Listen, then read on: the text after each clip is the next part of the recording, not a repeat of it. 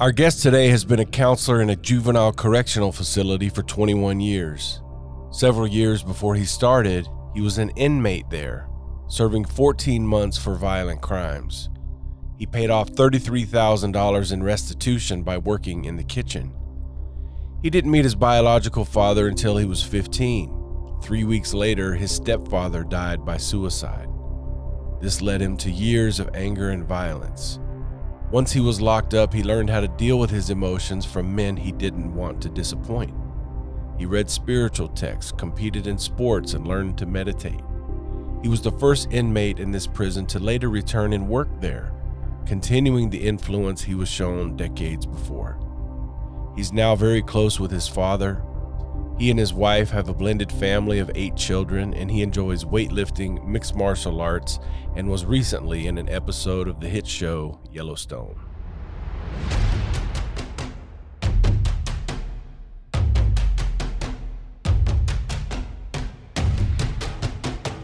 If you're a man that controls his own destiny, a man that is always in the pursuit of being better, you are in the right place. You are responsible. You are strong. You are a leader. You are a force for good. Gentlemen, you are the Alpha, and this is the Alpha Quorum. Welcome back to the Alpha Quorum Show. Brad Singletary here. You guys, I'm super excited today. Our guest is Ryan Echols, and he's going to introduce himself here in just a minute. But I've known this guy for about over 20 years, 21 years. We worked together in a place, and he's going to talk about that in a little bit. But his upbringing, his adolescence, his young adult life, and his life now all really have some interesting things woven into it. Our topic is discipline. We've been doing this series on the Red 9, and this one is about a man who lives a life of self-control.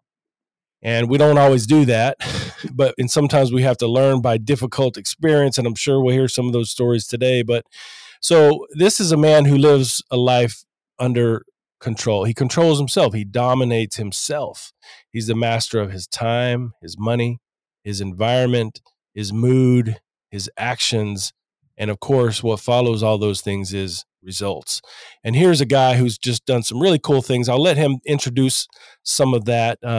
He seems to be pretty humble in his older age here, so I hope you'll brag a little bit on yourself, Ryan. Tell us just a little bit about your life and what all you've been through to get to this point, and especially as it relates to discipline and problems you've overcome and things like that. And we'll just let you go at this for a little while here. All right, let's see if I can nail that one. That's a good introduction. I appreciate it. So, like I said, Ryan Echols. Live in Plain City, Utah. You and I worked together at Mill Creek. It's a youth lockup facility. That's where we met. That's one of those situations where I was the first person to be in that place and has been able to go back and work there. So you were a resident as a kid. So I was at my senior year of high school, beginning of my senior high school, I got in a fight, and somebody got injured, and I ended up being sentenced there. I spent my senior year. I spent 14 months in lockup. That must have been a pretty serious fight to get that kind of. You must have done some damage there. Yeah, it was. It cost me about $30,000 in restitution, but yeah, it was. Oh my goodness! I mean, it's just a fight. I mean, anytime a fight happens, something bad can happen, which is, when we're talking about discipline, that goes back to the exact same thing. I didn't have discipline at that point in my life. I was a little wild, a little crazy at that time. I was raised, but I had a single mom. Raised, my mom was an amazing woman. She worked her ass off to make sure that we had power, we had food, we had all those things. But it was just her. And as a young man, and I think why as a man I do what I do now and why I'm the father I am is because I didn't have that growing up. I didn't have a man to show me how to be the man I should be, right? And so by the time I was 16, 17, I thought for sure that I was going to be in prison like everybody else that was doing things that I was doing. And then I got sent to Mill Creek. I got sent to the place where we worked. And there were some amazing men there that literally changed my life. I had men that I knew for a fact. I thought going into that place, I was the baddest person walking the planet at 16. I was a big kid at 16, 17, I was 190 pounds at 16, 17 years old. And I thought I was way better than I really was. You know the guys who I'm talking. Like, there's plenty of guys that you worked with that were there when I was there. I had no intentions of upsetting or pissing off. So, and those guys took an interest in me in a way that no man had done before. So I had a situation where I met my dad at 15. Wasn't the greatest. Wow. Wasn't the greatest situation. He and I now are extremely close. He's an amazing man now. But at that point in my life, I didn't have that. So I was a little wild for the years leading up to before I went to Mill Creek. When I got there, I realized I wasn't going to be able to go in there and just bully my way through everything. This wasn't going to happen. The staff there were amazing. They gave me a chance to humble myself, basically. That's the best way to put it. I got humbled. They not only humbled me, but then built me up and said, hey, you could do something. You can go to school. You can create a life for yourself. Things that my mom always encouraged me to do everything, but it's one thing for your mom to say it, but another man that you respected to say it is completely different. So real quick, I just want to talk about this facility. So this is a secure juvenile correctional facility. This isn't like, juvie. This isn't like some day camp. This is a prison basically for kids up to age 21. This is up in northern Utah. This is, razor wire. There's electronic door locking mechanisms. There's a control panel, and this is it's youth prison. Pretty much, it's a prison, and there weren't any armed. The only difference probably is that there are no armed. Right. Or at that time, no one was armed there, and so. Also, when you said that you were a pretty big kid, you guys, he's not talking about a chubby kid. This guy's swole. He shows up with some muscle, and you had already been in some fights. You thought you felt really confident, and some of that maybe sounds like it's coming from lack of that like fatherly role. And you show up, and there's these men who are the staff there, and they connected. They reached you, or you had a desire to like hear what they had to say. Talk a little bit about that, some of that stuff more. So that, for sure, I think every young man who doesn't have that connection with their father or any kind of male role model, you're always looking for it. It doesn't. There's no doubt that I deal with it every day at work with these young men that are looking and begging for like some kind of connection to some man that will show them how to be a man. And I was not an exception to that. Like I said, I thought I was the toughest kid that there was at the time. I was far from it, but the staff absolutely took me. And trust me, you know how it was. We play sports out there. You find out real quick how you play football a little bit. You find out how tough you really are. And but then they pick you up. I had guys. Finn was one. He took. You need to go play ball. You need to go play football. You need to get out of here and do more than this. This isn't what you're meant to do, is to be in lockup or be in prison or be dead by the time you're 21. I had no expectations for anything after. I had gone through a year before that. I mean, I don't know if you want to get into that, but I can get into it. What led to me going to Mill Creek was probably what changed everything. If you want to get into that, we can do that. Sure. All right. Yeah. So I met my dad at 15, and it was just one of those situations where my mom sent me to go live with my dad at 15. I'd never met him. Like I said, he's an amazing dude now. We're super close. We talk every day. At the time, he was an alcoholic, very, very violent. Got to meet him. Probably not the greatest summer of my life, we'll put it that way, right? I was already a violent kid anyways. I started boxing at 10. I've always been into physical. I always liked to fight, let's put it that way. I came back. My mom had a boyfriend when I was like 4 or 5 that was like a dad to me, and has always been on my life. Even that entire time was through every year we go deer hunting. Very close to me. I got back that summer after meeting my dad first time, and 3 weeks after I got back, he killed himself. Oh my And goodness. so it was a situation where I meet my dad, disappointment. The guy that I thought was thought of as my father, commits suicide. Oh my And I word. had there wasn't really, my mom didn't want to talk about it. She was still in love with this guy. Do you know what I mean? Like it was rough for her to Mm-hmm. deal with it. But for me, I just shut down. And if anything, I became like a lot more aggressive and a lot more violent just because I didn't want to deal with the emotions. I didn't want to open up and tell him, hey, this sucks. And that's what led to, that was a year before I got put in lockup. And I was probably fighting every weekend for a long time before I finally got in trouble and got sent there. Um, and going back, just kind of full circle, then I meet the staff there, and it's kind of the same thing. I've got men that I respect and men that I know physically I have no chance with, which is kind of, it snaps you out of how tough you think you are. And yeah, there's a bunch of great guys there. You know that you worked with them too, and it Mm-hmm. wasn't a superficial friendship. It was legit. Like, I expect you to be the man I know you can be, and if you do that, I'll be here for you. And it worked out to Mm. the point to where I left that place and was working there 6 years later because those men said, if you do what you need to do, we'll vouch for you and you'll come back and work here. You'll be the first person to ever be in here and come and work here. I didn't believe that at all, because I'll be honest, like a lot of people told me flat out, you'll never work here because nobody ever had. But I took that as a So challenge. you were a resident, you Yep. were an inmate Yes. basically at Yep. this place, a troubled kid. You'd been in enough trouble. There were probably multiple layers of, Yes. they have diversion programs, and you got your hand slapped and then a little more and then a little more, and then Yeah. you got 14 months in basically a prison, and you're still in high school. Right. Is that? Yeah.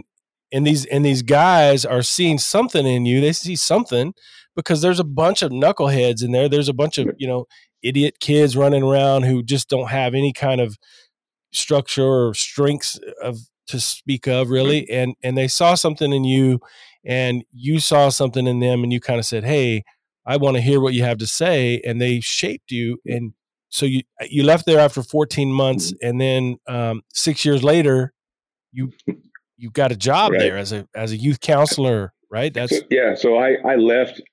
I went to Dixie College for a little bit. okay. Left Dixie, actually went and lived with my dad for a year or so. Mm-hmm. I wanted to move to Arizona because my dad was a APS lineman, made good money doing that. Oh wow. And Mm-hmm. that was my plan, was to go. He was going to get me a job down there. I was going to stay in Arizona. I went down there. My great grandma, who I talked about earlier, who pretty much raised me, started having heart problems. So I moved back to Utah to take care of her. Took care of her for 2 years until she died, and then had met my ex-wife. We were dating. Mm-hmm. I was getting ready to move back to Arizona. She was pregnant, and I didn't want to do what my dad did and leave. So I stayed. And I was doing cement work at the time. And I just happened to Cement work. Yeah, so good hard work. I was making decent money, but not home much. I just happened to stop by Mill Creek to go visit the guys, go visit the counselors that I kept in touch with everybody. Stop by. I don't know. Do you remember Dick Skadden? Oh yeah, of course. So Dick says, "Hey, there's an opening in control, and I want you to come apply for it." And I was like, "There's no way. There's no way they're going to hire me." It's just like you didn't. I never thought it would happen. So he's like, "I don't care what you think. You're going to come apply for it." So I did. Applied for control. Got hired in control. I think it was 2 months later. I got offered a spot in Cottage to be counselor, and I mean, to be honest, like I never at that point in my life, I didn't think that I was even still worthy of that. Like you're still dealing with all the issues of like your past and trying to overcome all the things I was doing good. I was doing very well for myself, financially and everything, but emotionally and dealing with all the things of my past was still kind of holding me back for sure. And I didn't think I was worthy of that yet, but it played out, and I got it. And it's just 21 years later, I'm still there. So that's amazing, dude. I mean, I've just seen the recidivism rates for the kids at this level. It's just that's one of the things that took me out of that career, because it's kind of sad, you know. I mean, most of the kids that show up in those places, they end up in prison. Every few years I'll look up some of the kids I worked with, and I see their picture in the state prisons and whatever, and I see, you know, how far things progressed in a worse direction for them, you know, and it's just heartbreaking. But you're someone who someone reached you, man, and you had to reach inside yourself and say, I'm made for something better than this, and I know what I need to do. I just believe there's something special about a guy who can do that at such a young age. I mean, I didn't know this until a few years ago, that our adult brain isn't even fully formed until you're like 25 or 26 years old. I mean, and that was one of the coolest things I ever learned. And I was like, well, no wonder they wouldn't let me rent a car when I was, you know, a freshman in college or whatever. But so you're way ahead of your time in terms of turning things around, or you started to in your late teenage years. Were you at Mill Creek after you were 18? Like, were you already an adult and still locked up? Yeah. Okay. Yeah. See, so they would keep kids until they're age 21. So how old were you when you left?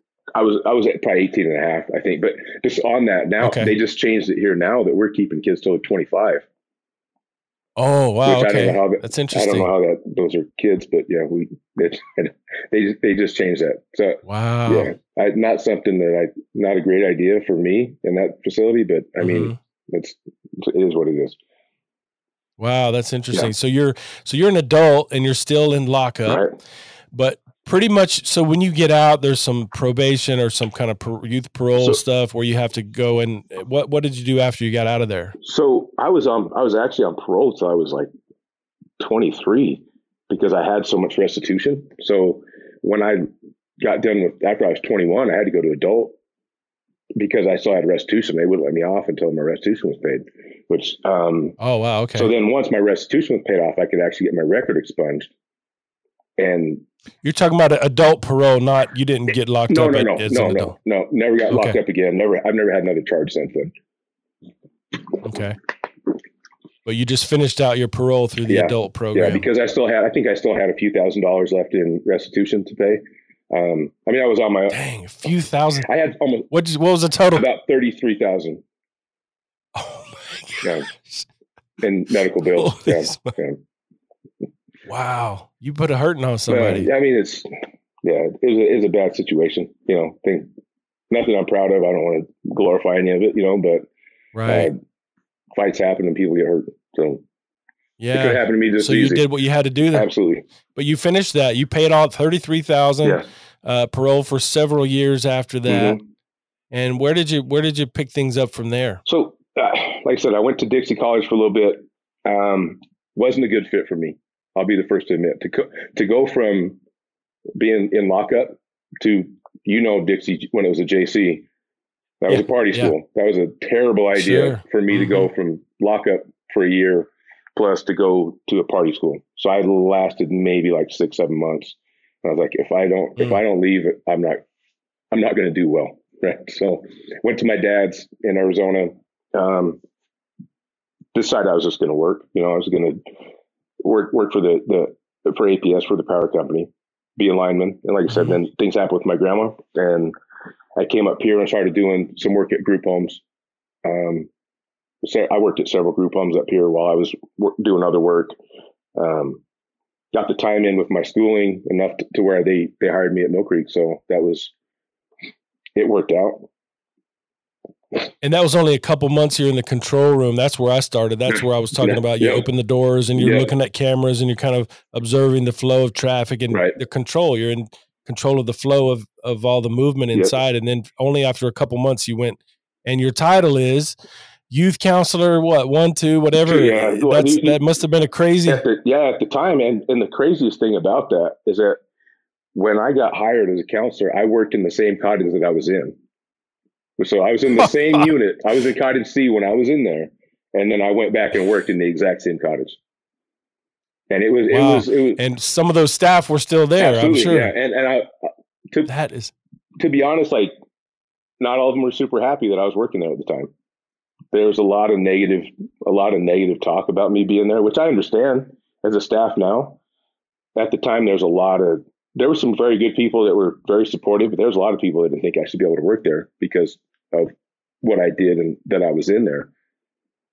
But I think by now I've probably shown that I'm worthy of being there. So, well, I got to admit, man, and I don't think we ever had any much, exchange or communication or anything, but or about that anyway. But I remember feeling a little confused about it, like how would they, yeah, how did they let that happen, or right, what's, is that good? And right, I wasn't really judging it. It was curious. I was like, this has never happened before, and I don't know, you're this muscly dude who used to be there as a resident. right. Is this a good idea or not? No, I understand that completely, and I knew that going in. And I think I joke around with my wife all the time because when I left there and I said I wanted to come back and work there, people were like, "It'll never happen.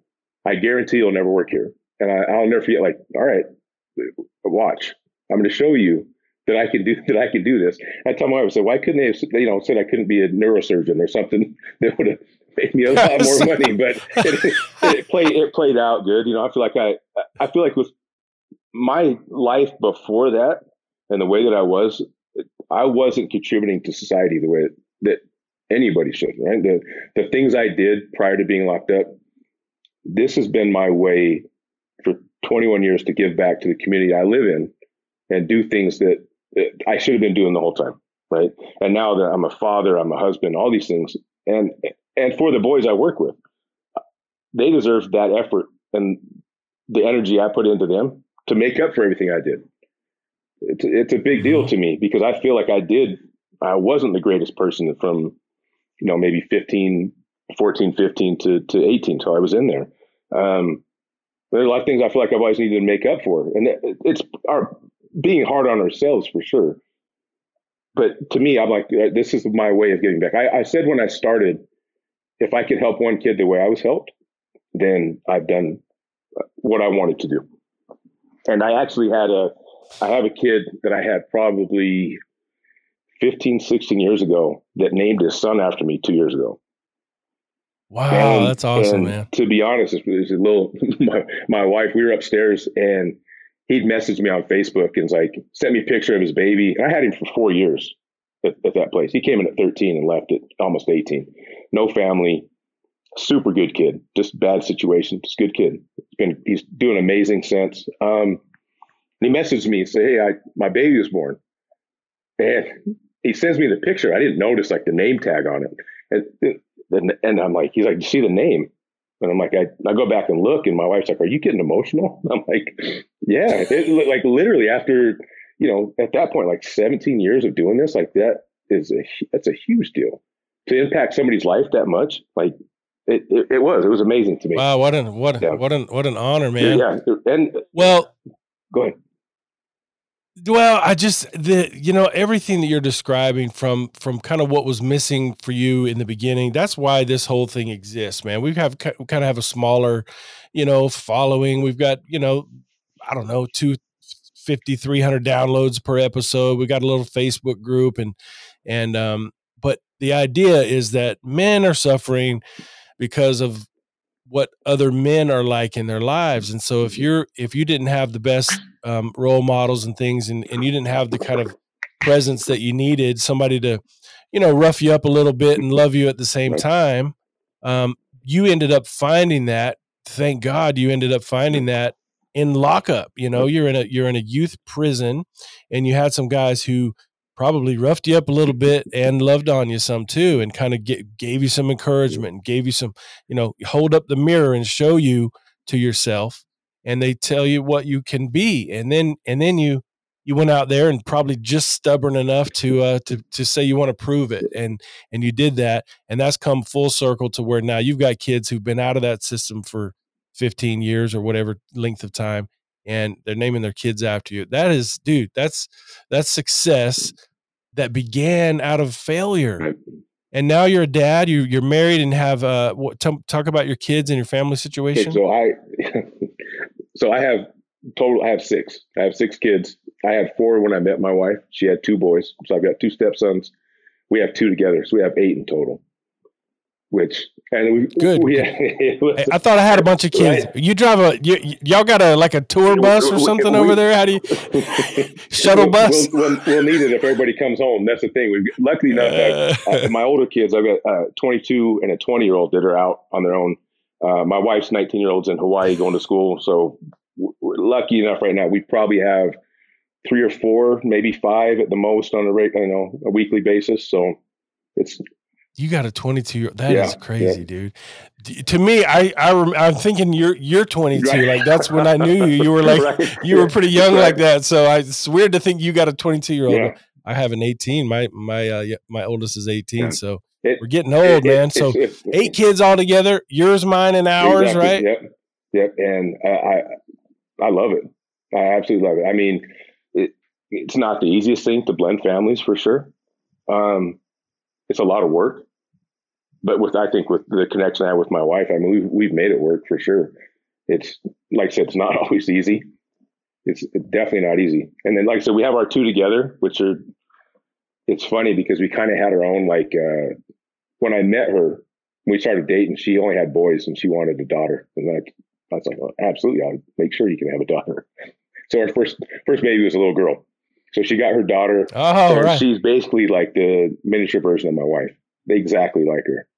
And then she got pregnant about a year later, and we had our son, who's literally exactly like me. It's funny because it's like our miniature versions of each other to finish it out. So, and that's it. I mean, we're done for sure. Both got a mini me. Yeah. Oh yeah. Well, at 20, if you got 20-something-year-old kids, you're going to be a grandfather soon. Probably. I am a grandfather. Actually, you are. Oh, I am a grandfather. My oldest daughter made me a grandpa a year ago in December. So yeah.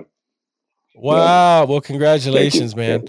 So your kid, your older kids, good relationships with them. Is that all kind of I mean, I'm sure you went through a lot together. I think. I mean, in that situation, I think we've always been close. I was always dad first.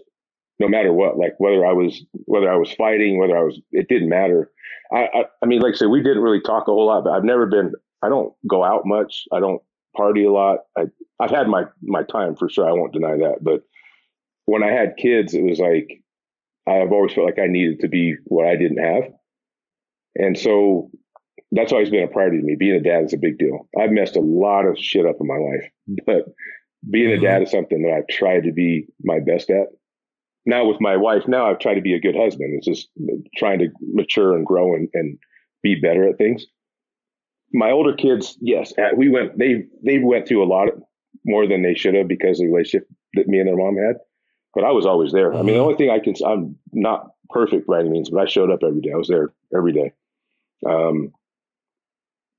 mean, we're all close. We've always been very close. We talk all the time. My oldest daughter's in California with her baby and her baby's dad. All the rest of my kids are here, around town, and I still see all of them. Like my other kids with my ex, I get them every week. It works out. I've got wow. I've got an 11-year-old, and it's funny because when me and Lindsay, my wife, when we met, she had a 3-year-old and I had a 2-year-old, and they're 8 months apart, 2 boys. Oh boy! Yeah, now they're 11 and almost 12. My stepson will be 12 next week, and my son's 11, and they're close as hell. They're super close, but there have been a lot of battles between those two.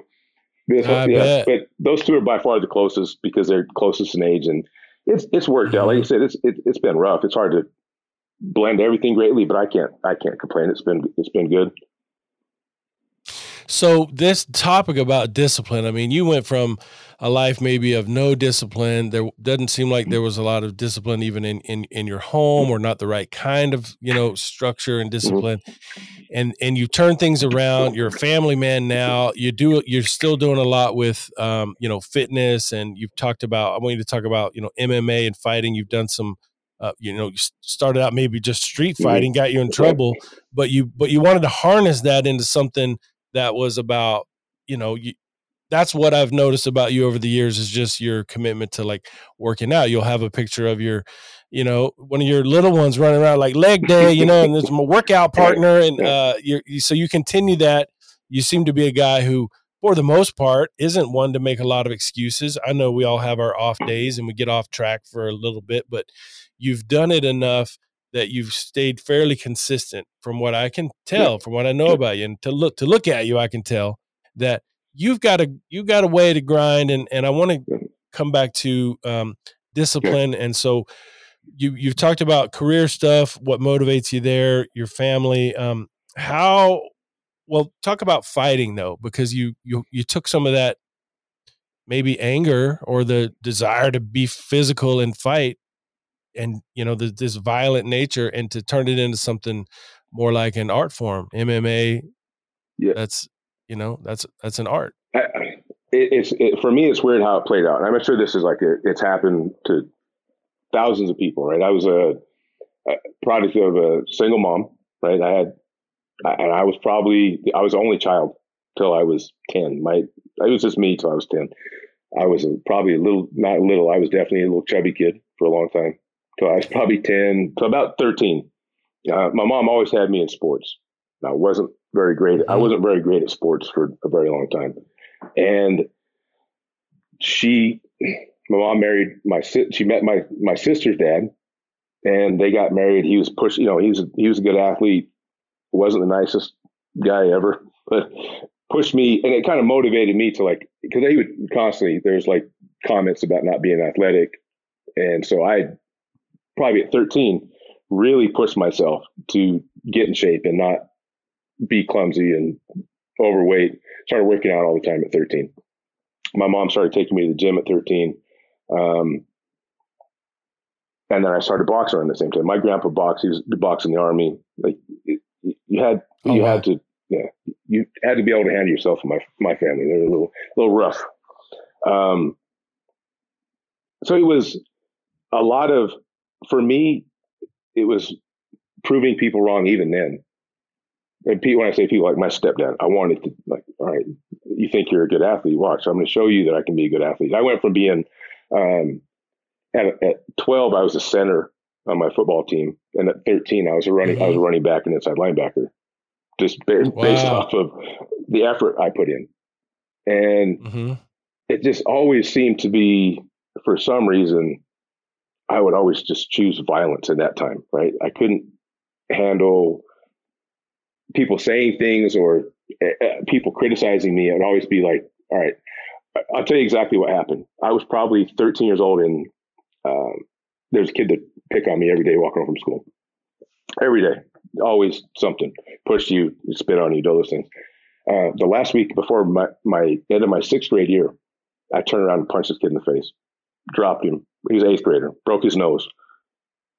First time I'd ever hit anybody, and dropped him. And it was like I became like this little miniature celebrity in my little neighborhood. It's like, wait a minute, if I actually fight back and I'm decent at it, people like me, right? I don't have to be this nerd that nobody likes anymore. And that's what started everything. And then it became like, and to be honest, at that point, I didn't have a lot of friends. I was a chubby kid that liked to read books and play with my animals and stuff. I was a single kid. But then people are like, oh, you beat up so-and-so. And then, a few months later, I beat up somebody else. And you start building this fake persona almost at that time, because nobody's guiding me. Nobody's saying look, this is the way to do things. Definitely defend yourself. Don't let people, put their hands on you.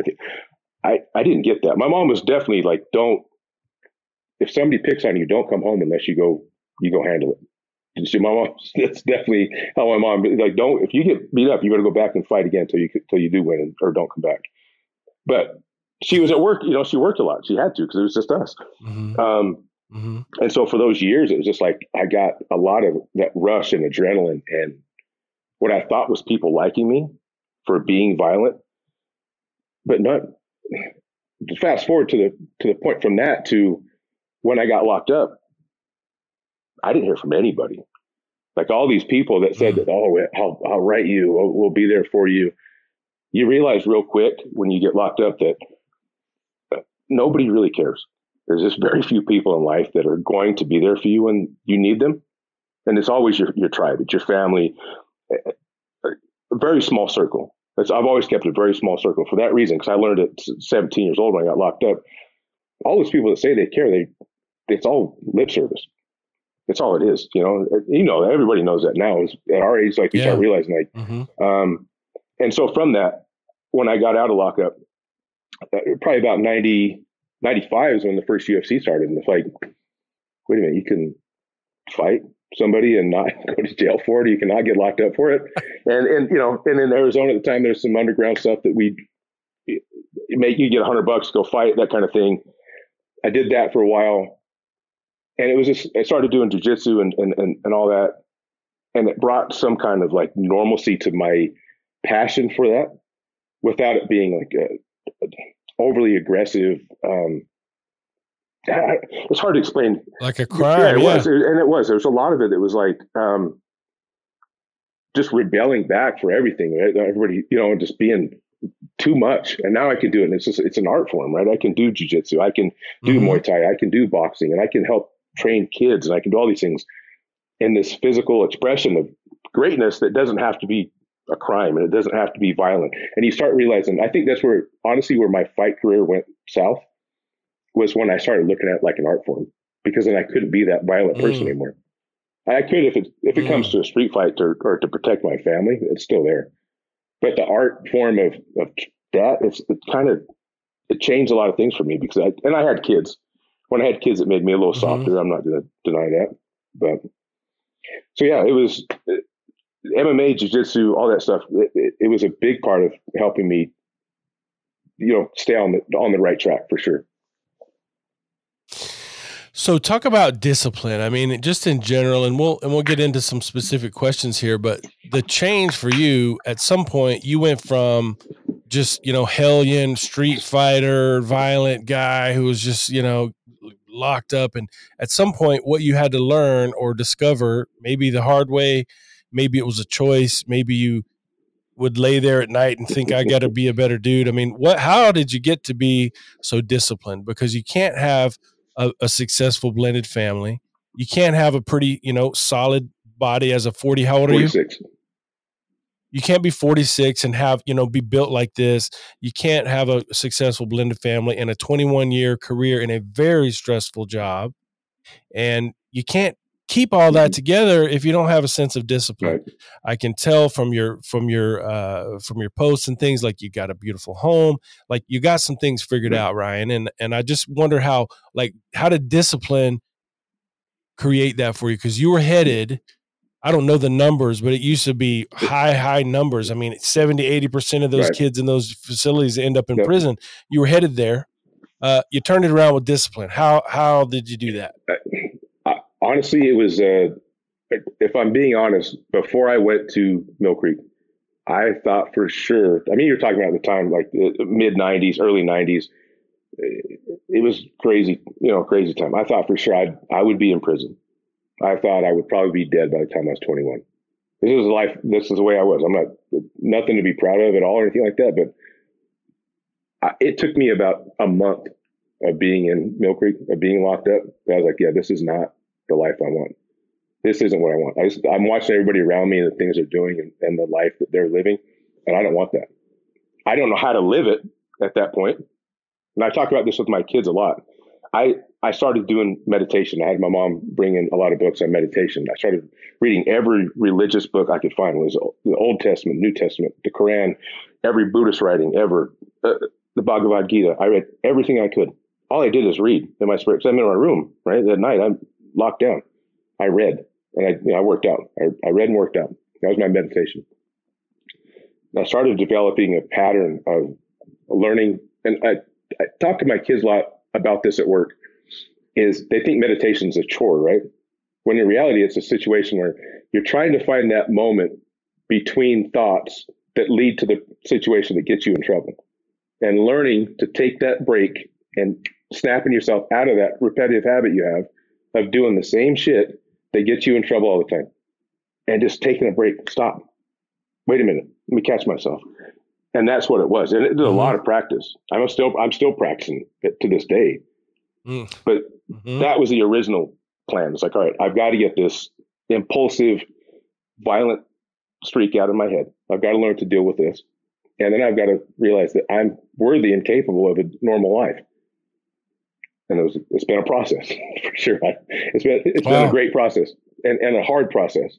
And like you said, when discipline, it's like as we get older, especially my body is beat up. I mean, I've had more injuries and surgeries than I want to talk about, but I still have to do something every day. I still need to get up and move. I still need to try to eat well. We have me and my wife, that's one thing that I think it's one of the reasons my wife's Instagram blew up, because we did, after we had our last baby, we were both overweight, and we were at Universal Studios for our honeymoon after our second baby was born. And I looked like Shrek standing next to Shrek in one of the pictures. And I was 273 at the time, not in any kind of shape, a horrible shape. And she was, I won't say what her weight was, but she was bigger too. She just had a baby. She didn't like where she looked. She didn't like how she looked. Yeah. So we got back and I was like, all right, we're going to diet, but I'm doing the diet. You're just going to do what I say. And she said, I trust you. And she lost like 80 pounds. I lost 86 pounds. And wow. It's been a lifestyle change more so than just, we're going to diet. Like, we stopped eating chips and salsa every night while we drank beer on the couch and talked to each other. It's just been a complete lifestyle change. And that discipline was the beginning of this reinvention of myself at almost, at 42, like, where I was like, all right, I had my side note, but like my 11-year-old now was like 5 at the time. And he's looking through my phone on Facebook and he's looking at my pictures and he sees a picture of one of my fight posters. And he's like, who's that? And I was like, that's me. He's like, no, it's not. He's like, you're too fat. That's not you. It was like that 5-year-old honesty, that's not like he wasn't being mean. It was just reality. Like, yeah, you don't look anything like that. You're, 185 pounds in this picture. You're 270 right now. And that, and then I had issues with my blood pressure. I was in the hospital like 3 times in a year for my blood pressure. Wow. I was like, and one of the last times I was there, my doctor's like, if you want to see these kids make it to high school, you've got to make some changes. Stop drinking so much, stop eating the way you're eating, start exercising more. He's like, it's obvious that you know what to do. So, and it was a wake up call for sure. Cause there's a lot of drama that went on with my divorce leading into my marriage that caused a lot of issues with me and my current wife that we battled through. And that whole weight loss process made us so much stronger because we did it together, that we overcame that and became like the strong. I mean, I couldn't be with anybody better in my life. Like, she's the best person for me ever. And she, I hope that, I think she feels the same way. We've done a great job together as a team, but that team has been like, the discipline of just devoting myself to her was something that I'd never done before.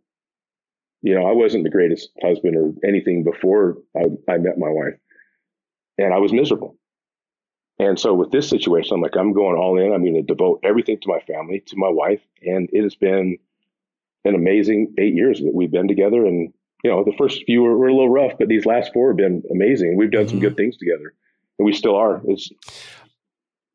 I think I must have caught you guys. I must have caught you on Instagram right around that time. And I don't know if I follow her or if I just see it because you're tagged in it or whatever, how I know, but I see both your stuff and it looks like you have a decent relationship. And I know people talk, they talk smack about social media is not real and whatever, but I can tell, man, I'm a person who I can look into, this is my job as a therapist. I look at people and I can read what the vibe is. And it seems very good that you have a solid relationship, and you're doing this stuff together.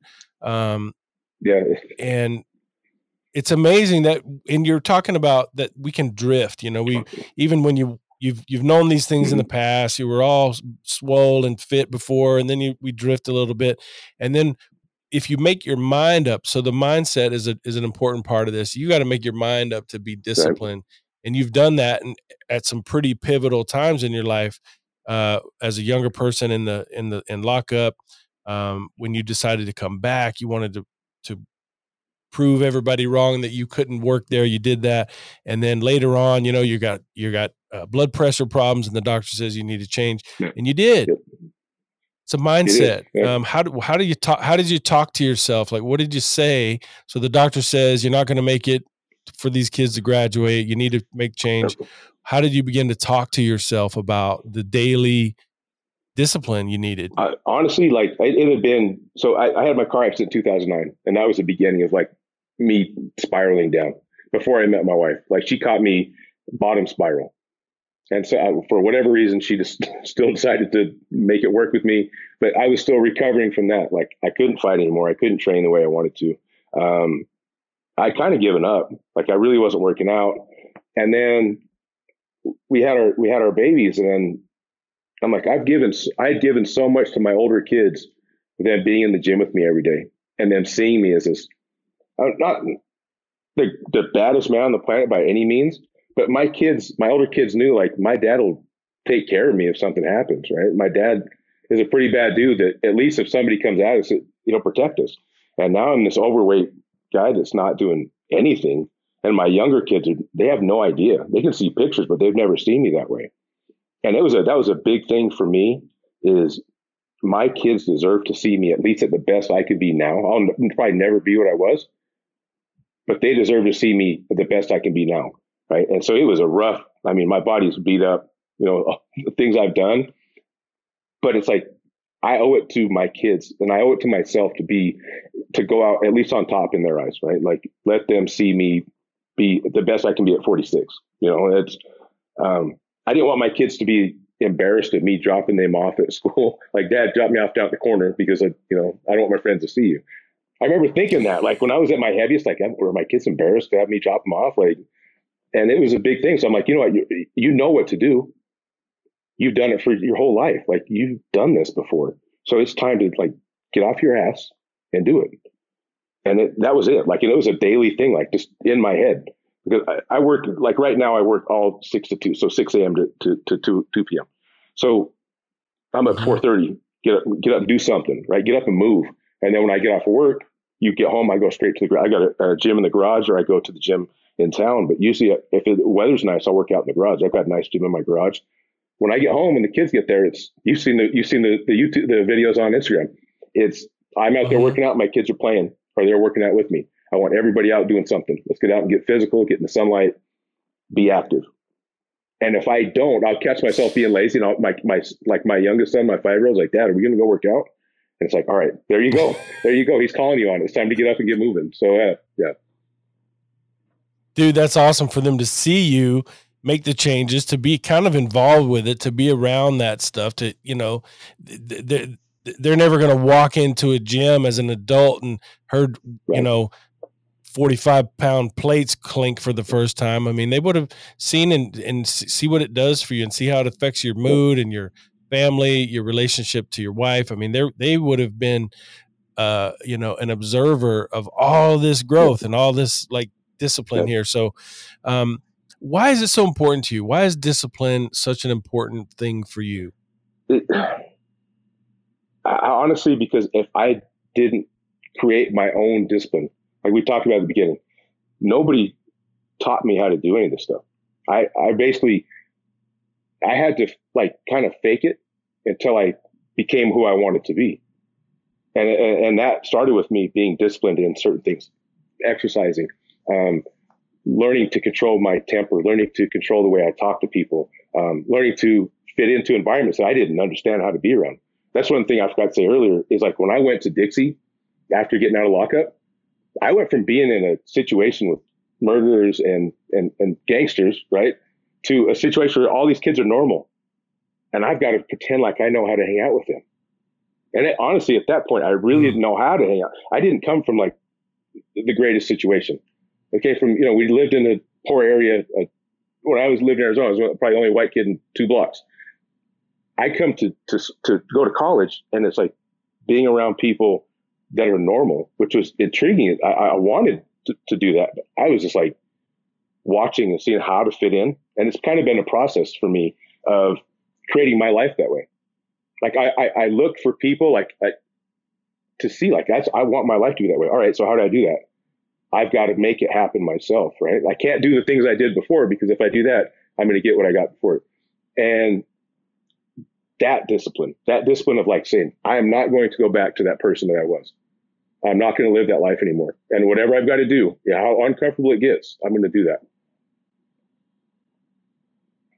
I think for some people, and I've been for sure been this person, people talk about, especially with like diet and fitness routines and stuff like that, they feel like they failed if they don't stick to it 100%. I had a client here recently. He was talking about, man, I do this for 2 weeks and then I'm off for 2 weeks and then I do it for 2 weeks. And I'm like, all right, I see why you're upset, but dude, you spent half of the year last year, focused and being intentional about what you eat and what you do with your body. It's not that bad. That's better than most people. Even if you're on and off of it, don't get tripped up about the fact that you've been slipping. Pick it back up. Tomorrow's a new day, and just get yourself back in gear with whatever thing it might be. What about routines? Like a lot of, it seems like discipline has a lot to do with structure and routines. We had this 2-star general on last in the last episode, and he was talking about, discipline so many times has to do with structure. Right. There's a time for this. It's leg day. Today it's, back and biceps or whatever. Like when it comes to routines for you, what's been helpful from throughout your life? I mean, what kinds of routines have helped you stay focused? All right. So before that, I want to get to with people taking the 2 weeks on, 2 weeks off, right? That's something I want to touch on, because when my wife started this process with me, I told her flat out, we're going 12 weeks, no cheating, no glasses of wine, nothing, period. I'm going to hold you 100% accountable. After that 12 weeks, if you want to have a cheat meal, and so we're at a point now where we will have a cheat meal Saturday or Sunday. We go on a date. I date my wife every week.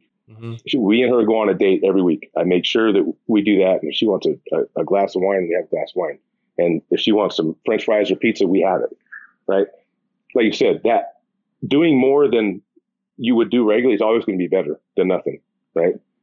So getting back to that. So when it comes to my routine, I want the hardest thing first, right? So it's always International Chest Day on Monday, right? It's always, everybody does chest on Monday. I do legs on Monday, and I do legs again on Friday. Ooh.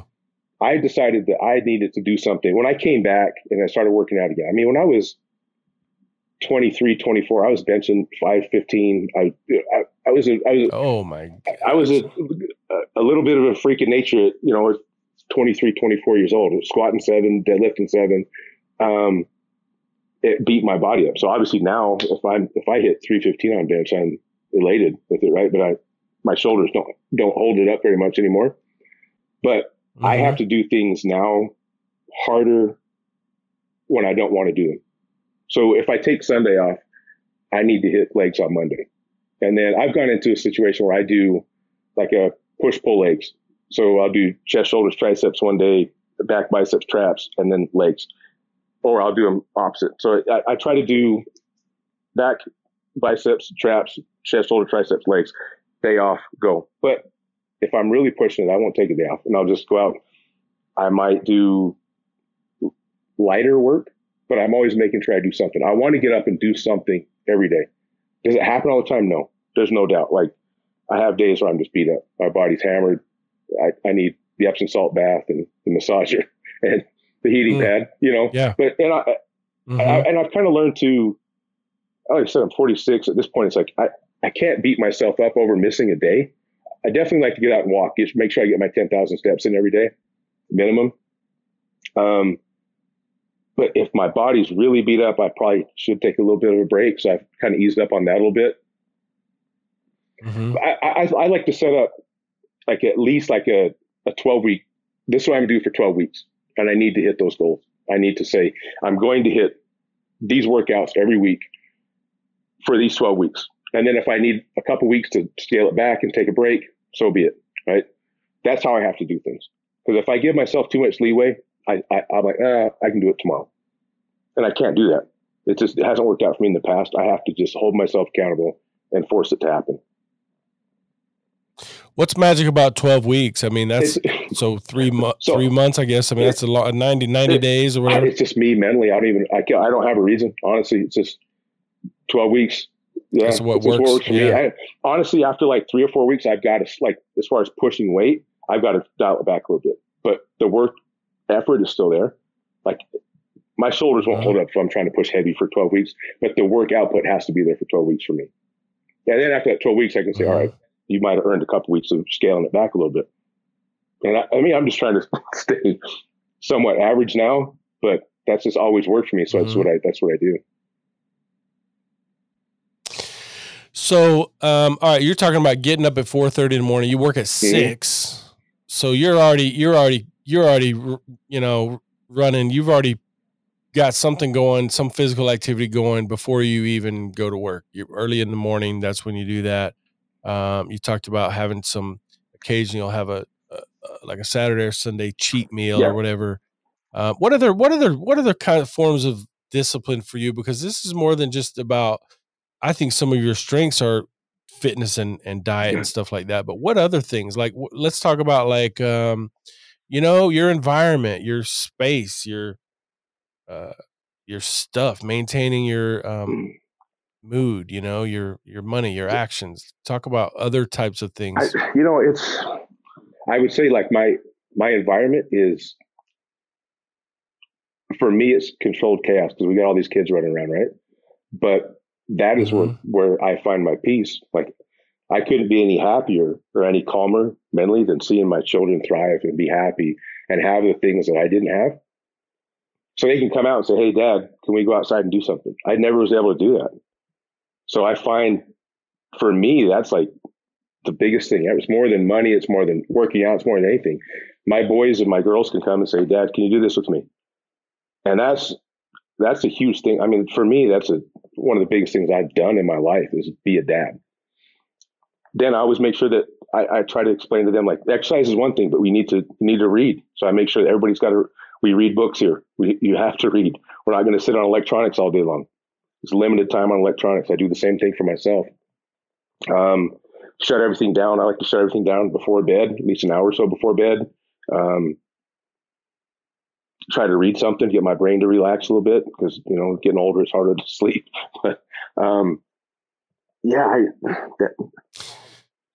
there's got to be some pushback on that. So, you know, so there's discipline, there's individual discipline. So that's you taking care of yourself. That's you doing your routine. But then as a leader or as a, you know, counselor in your work or as a father, you got to be disciplined because I'm sure you get pushback from the kids. You want to take their devices, you want them to read. They're going to give you a hard time, or I'm sure maybe in the beginning they did anyway.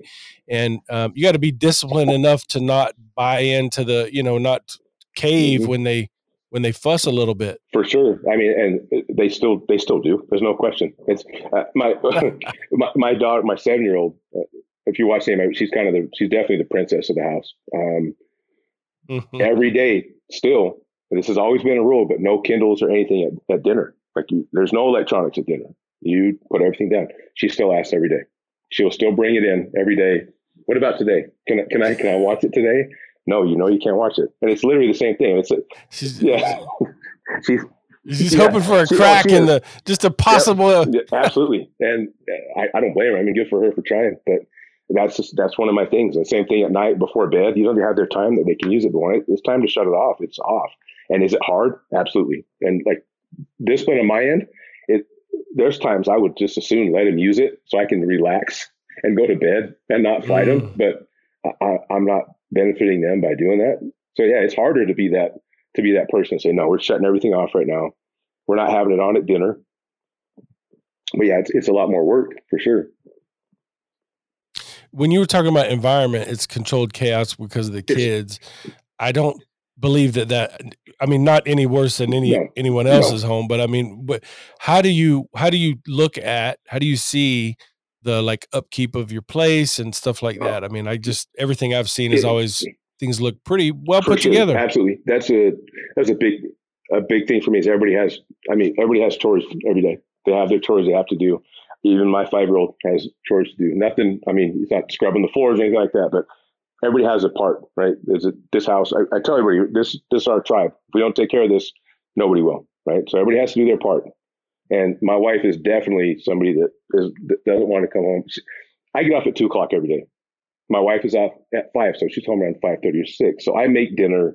I take care of all that stuff before she gets home.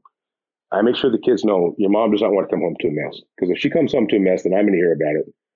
And then you've got to hear about it from me. So let's just get everything done the best we can. I mean, granted, with all the kids we've got, it's not completely perfect.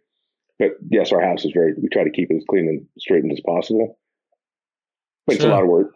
I like how you're saying dude, I like how you're saying that you're up super early. Mm-hmm. You're working out before you even go to work at 6 a.m. Home by 2. You got 3 hours or so with the kids before she gets home, and you're doing dinner and picking things up and handling kids. Like, there are so many men out there who just they don't or won't do that. I know there's plenty who do, right. And hats off to everybody who can do that. But that's pretty mature of you. That's being a grown ass man.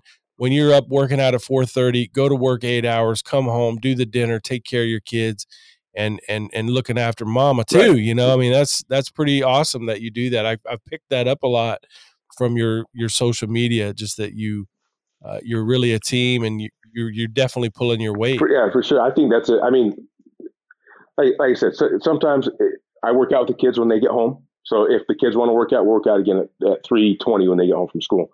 We're outside. If it's nice, we're outside. At 4:30, it's time to feed them, right? Yeah, I just feel like I'm home, right? I've already worked. My wife's still at work. The least I can do is take care of the things I can take care of at home, so that when she gets home, we can have dinner together and we can hang out. So we can spend time together, because then that's our time together. If I waste that time just doing nothing, then that ruins our connection, right? And as her husband, the least I can do is help her out while she's still at work. When I get up to take a shower in the morning, and I'm getting ready for work, I come out and she's got my coffee ready. She's got my lunch in a bag ready for me. She takes care of me the same way. Mm-hmm. So the least I can do is do my part. You know what I mean? Like, we're a team. If we don't work as a team, then this doesn't really work. And I like to cook anyways, so it's not a big deal to me. You know, and I feel like it's my responsibility she's at work, I'm home, I can do that. You know, we began this talking about your time in lockup, and then, you know, your 21-year career, you've been working in that system ever since. And I wonder if that was a part of your change. You know, did I pick up that you were an only child? You were raised by a single mom as an only child? Yeah, I have a sister here that I was 10 when she was born. Oh, okay. Yeah, so pretty virtually, much, yeah. I mean, you pretty much, yeah. So you go from kind of being able to do what you want to do and run around and whatever to this very highly structured, this is the wake up time. This is the day you have to sweep. Mm-hmm. This is when you have your chores. Here's when we have group. There's school time. Here's when we go outside. Mm-hmm. There's a lot of structure. And I remember working there that was one of the things that seemed these kids who come there, they could thrive because of structure. If they went back home into chaos, you know, they would go back into the same old patterns. But do you think that made a difference in how you see your use of time and your entire way of discipline now, that at some point it went from you could do whatever you want, you ran around and did whatever, to a highly structured some daily kind of rituals? Yeah, for sure. My mom was somebody that, like, you did your chores. You made sure the house was clean. But she worked a lot, so I still had the freedom to do, you know what I mean? So, but when I went to Mill Creek, actually, back then, I worked in the kitchen every day, because the kids could work in the kitchen, because I had so much restitution that I worked in the kitchen at 6 o'clock every morning till 3:30, and I did that for the entire time I was there, and that definitely created habits and discipline for me to get up every morning and be ready for work. So it's always worked out for me that way. When I got out of Mill Creek, I just automatically started getting up early and getting things done. And I had never done that before that, for sure. I'd get up at, 20 minutes before I had to be to school, and that was it. But yeah, it played a huge. And I'm guessing go ahead.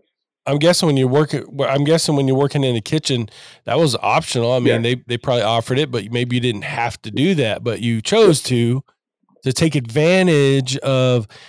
See, I don't know. I guess what I'm picking up from you, Ryan, man, is that you're seeing opportunities all the time. You're saying, all right, here's an opportunity. Here's an opportunity with my kids. Here's an opportunity. Here's when I can work out. Here's the best time for me to work out, 4 a.m. Here's an opportunity for me to get things set up for my wife. Here's an opportunity, and I'm going to take advantage of this opportunity And that's what's making things work for you, because you're noticing, you're 16, 17, whatever in lockup, and you're thinking, I've got all this restitution and I got a chance to work and let me work a bunch of that off as much as possible. I just love it, man. You're seeing that somebody's handing you some time, somebody's handing you an opportunity. Here's an experience you could have.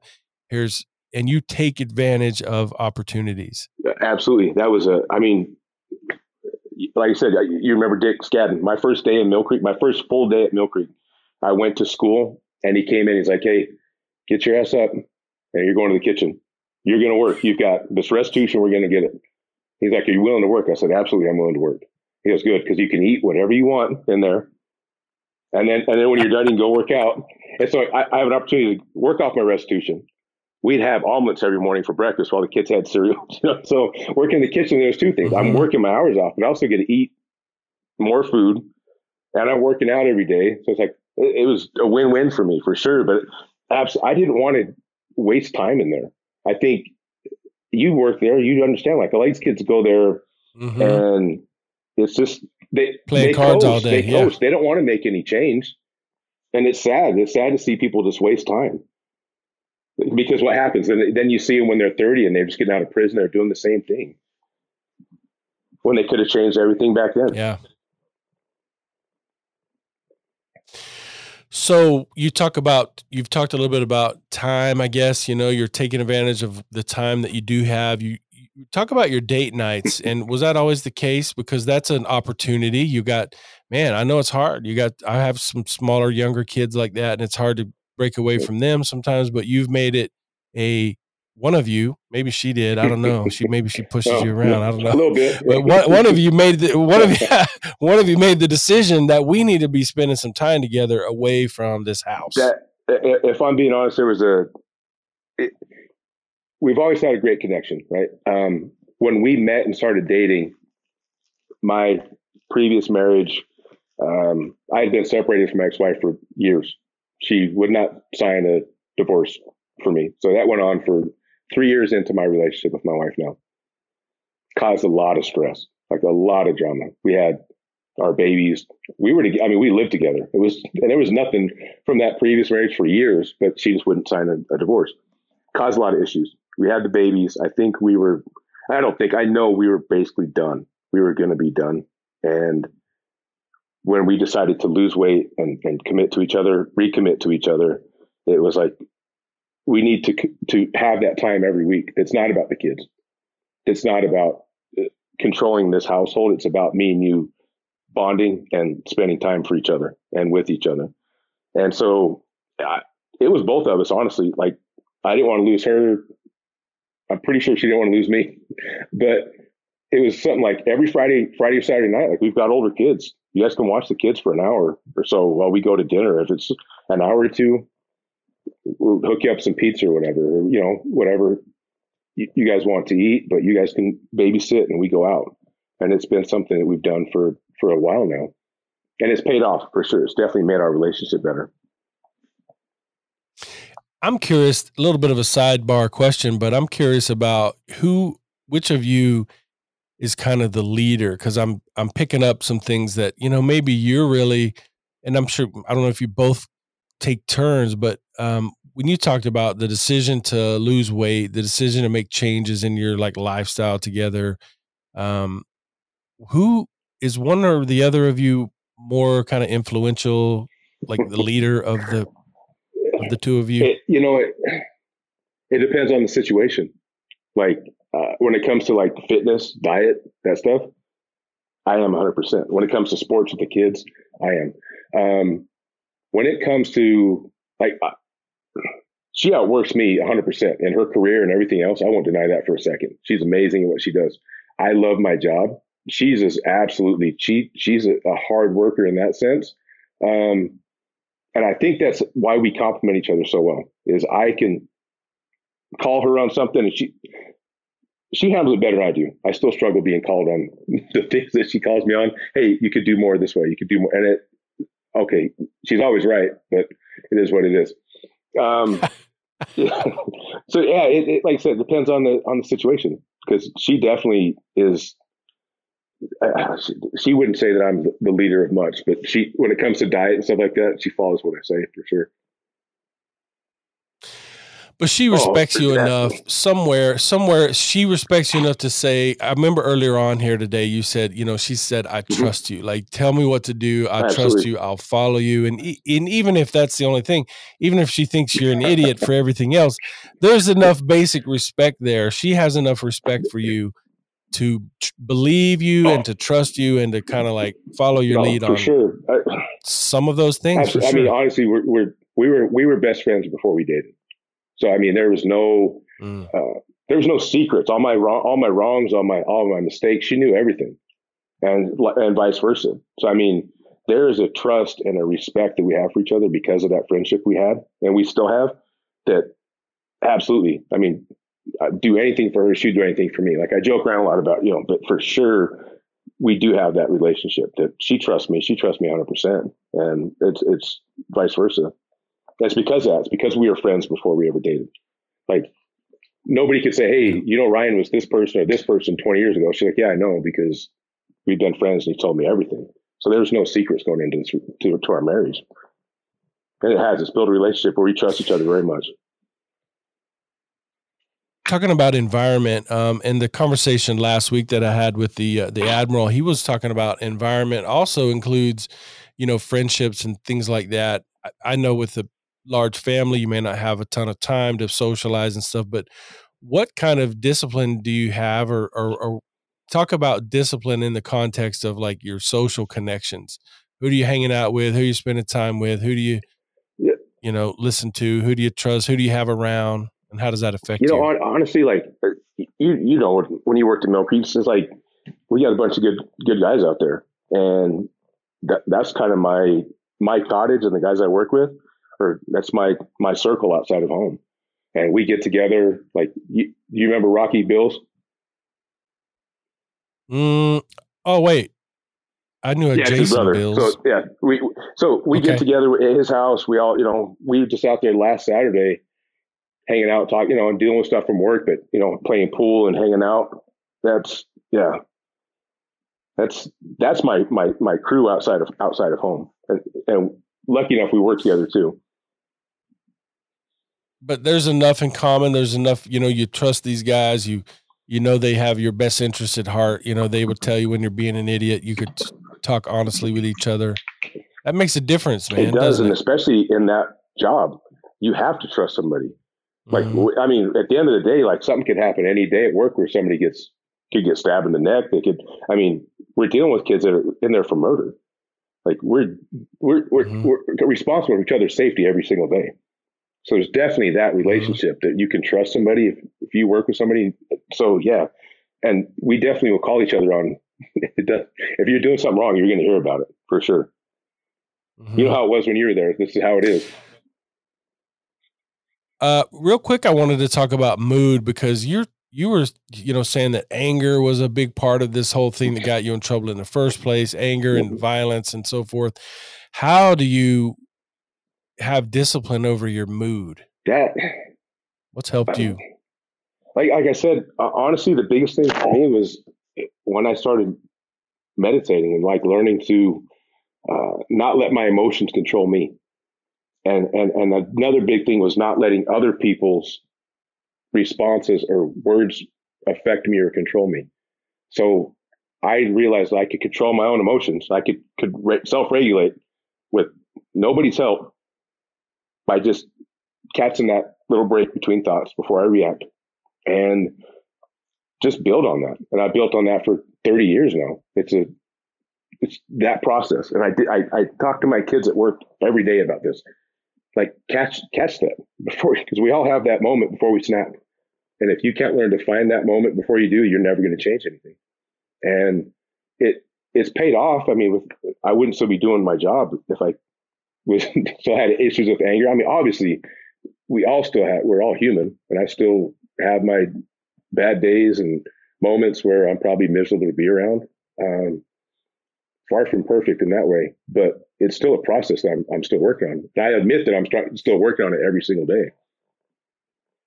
When it comes to meditation, I think a lot of typical guys, they think, oh, that's what girls do at the yoga class or whatever. Right. I mean, they don't. It takes. And I remember, I probably the first and the longest period of time I ever did that was when we worked together. There was a program where kids could go and work out, and at the end of that, there was a meditation exercise, and that's where I was introduced to some of that. But it was an interesting thing. Talk about meditation, how you do it. Is there a particular type that you do, or what does that look like? For me, like I even will do that with my youngest kids. It's like, it's a matter of counting your breath, right? Like, just don't let thoughts come and go. Count your breath. Count to 5. Take a breath in and out. 5 count each time. Pause, breathe in, breathe out, right? Now, when a thought comes in, realize that thought's coming into your head, right? Now forget about it, start counting again. And you start to learn how to catch a break between each one of those thoughts as they come in and out. I want it to be as basic as possible. Like, especially for my kids and for my kids at work. That's the only way it's going to work. I can't go in and do like some Vipassana meditation therapy and expect them to sit for 8 hours a day, because it's not going to happen. Right. That basicness, the basicness of learning to catch yourself between thoughts. And that's how you do it. For me, that's what's worked.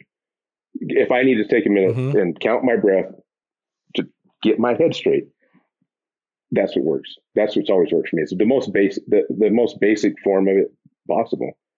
I've done other things. I've done plenty of other types of meditation. You can do guided meditation, you can do whatever you want. But when it comes to effectiveness for people who are just starting out, count your breath. Count your breath, and then when a thought comes in, start over and acknowledge that thought came in. Doesn't mean that thought was bad. It just means that it came in. Now start over and do it again and do it longer before the next thought comes in. That was it. That's all I do. Seems like that would just slow you down. And if you can know that you're thinking a thought, right? I mean, that's a high level of self-awareness. Mostly we're just running around like nonstop, like animals, and we don't even take a minute to think, oh, I'm thinking a thought. But when you're trying to do something like that, it gives you some control or some like awareness. You're monitoring the process that's happening in your mind and your body. That's pretty awesome. So, dude, this has been amazing to talk to you. I've been down in Vegas for 17 years, and I think I've gone back once. I went back and hung out with Havili and those guys one time. Caught up with Rob Reeves, his brother, down here. I saw Rob last week. Yeah. And then I've seen Finney a couple of times, and so those were some of the best days of my life.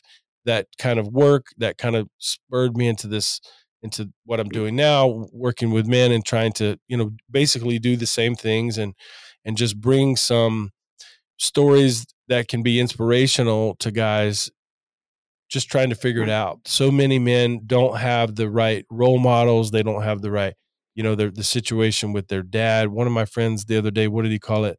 A dad deficiency. Sometimes means he wasn't there, or he was preoccupied. He was running around. So many guys have had that happen.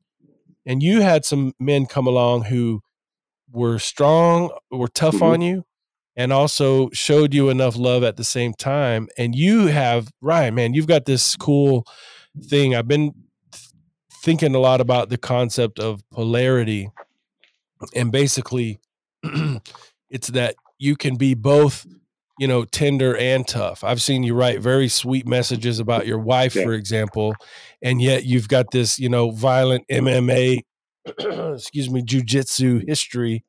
You've got this ultra toughness, this disciplined, laser focused kind of way, and also meditate, and also you're reading books. You're not just some musclehead freak, who's you're not just a dumb jock. You've really evolved with all these. You're talking about reading the spiritual books and learning to meditate and learning to be aware and learning to be okay with some sensitivity. Before the show here, I asked about, is it okay to talk about anything? And he said, I'm an open book. I've got that's a part of who I am. And that is maturity.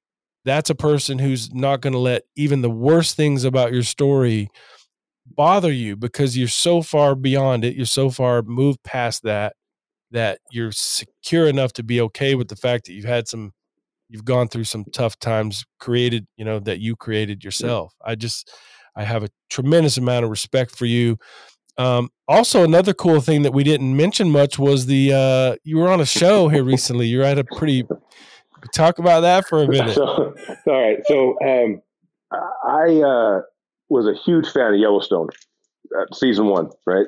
And somehow my wife, somebody who follows my wife on Instagram, was somebody that was casting. They were looking for casting for season 2, and my wife comes home one day and she's like, "So hey, you're going to go be on the first episode of Yellowstone in like 2 weeks." And I'm like, "What are you talking?" She's like, "We got to take some modeling pictures." And I'm like, "I've never taken a modeling picture in my life. Like I'm far from a model." So I got to take all these stupid pictures, and I had to go, buy some new Wranglers and all that stuff for that. So I drive down. Do you normally wear Wranglers? No, I have. I'm not going to deny I have. I had horses and all that at one point, but it has been a while. Let's put it that way. And the only victory in that is, the funny thing about that is that's when I had just lost a bunch of weight.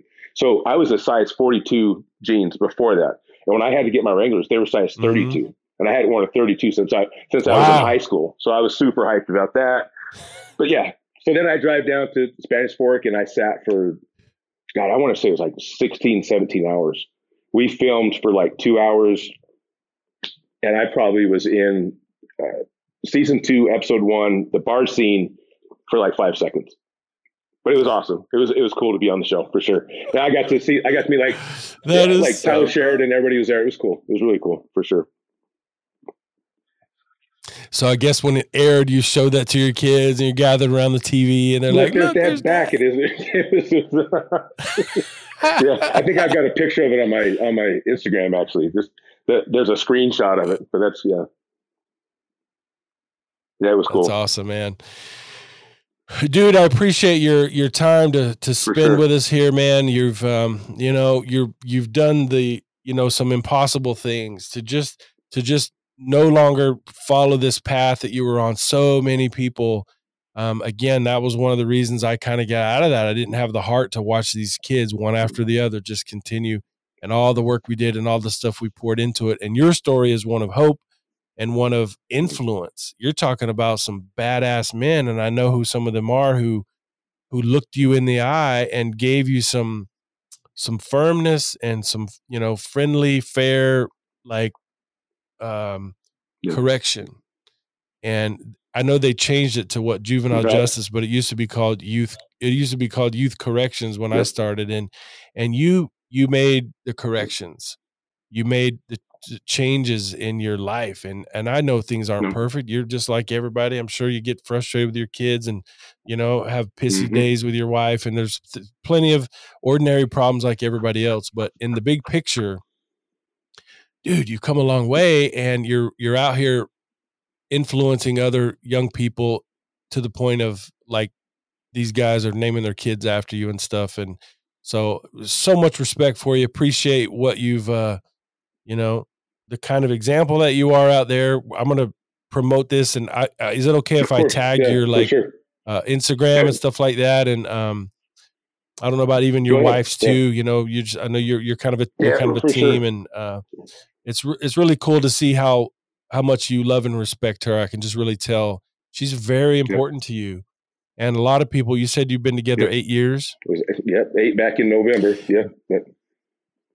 Man, that's around, 7, 8 years. That's when a lot of people are the most checked out. And it seems like you appear to be closer than ever, and really moving in a good direction. And good on her for finding a good dude, and for you being the kind of guy that, she deserves. So I really appreciate you. I hope to, in the future, maybe have you back on here. And if you're ever in Vegas, man, you holler this time. Yeah. I know you want to spend time doing what you do down here, but I'd love to catch up, have a breakfast with you, or maybe we'll record another show or something and catch up with you, Ryan. Appreciate it so much, man. You guys were talking about discipline, because if you don't have a discipline, if you don't have a practice of discipline in your life, and continue to make the decision to do the things that are going to make a difference in your life, you just run into pain, frustration, disappointment, It costs you money. It costs you your health. There is no more masculine like property than to have some discipline. That's how you take control of your life. And this is not about dominating other people. This is about dominating your own selfishness, dominating your laziness, dominating your, your inability to make good choices and do the things that are going to create health and like vitality in your life. So thank you again, Ryan, for being with us. You guys, no excuses. Alpha up.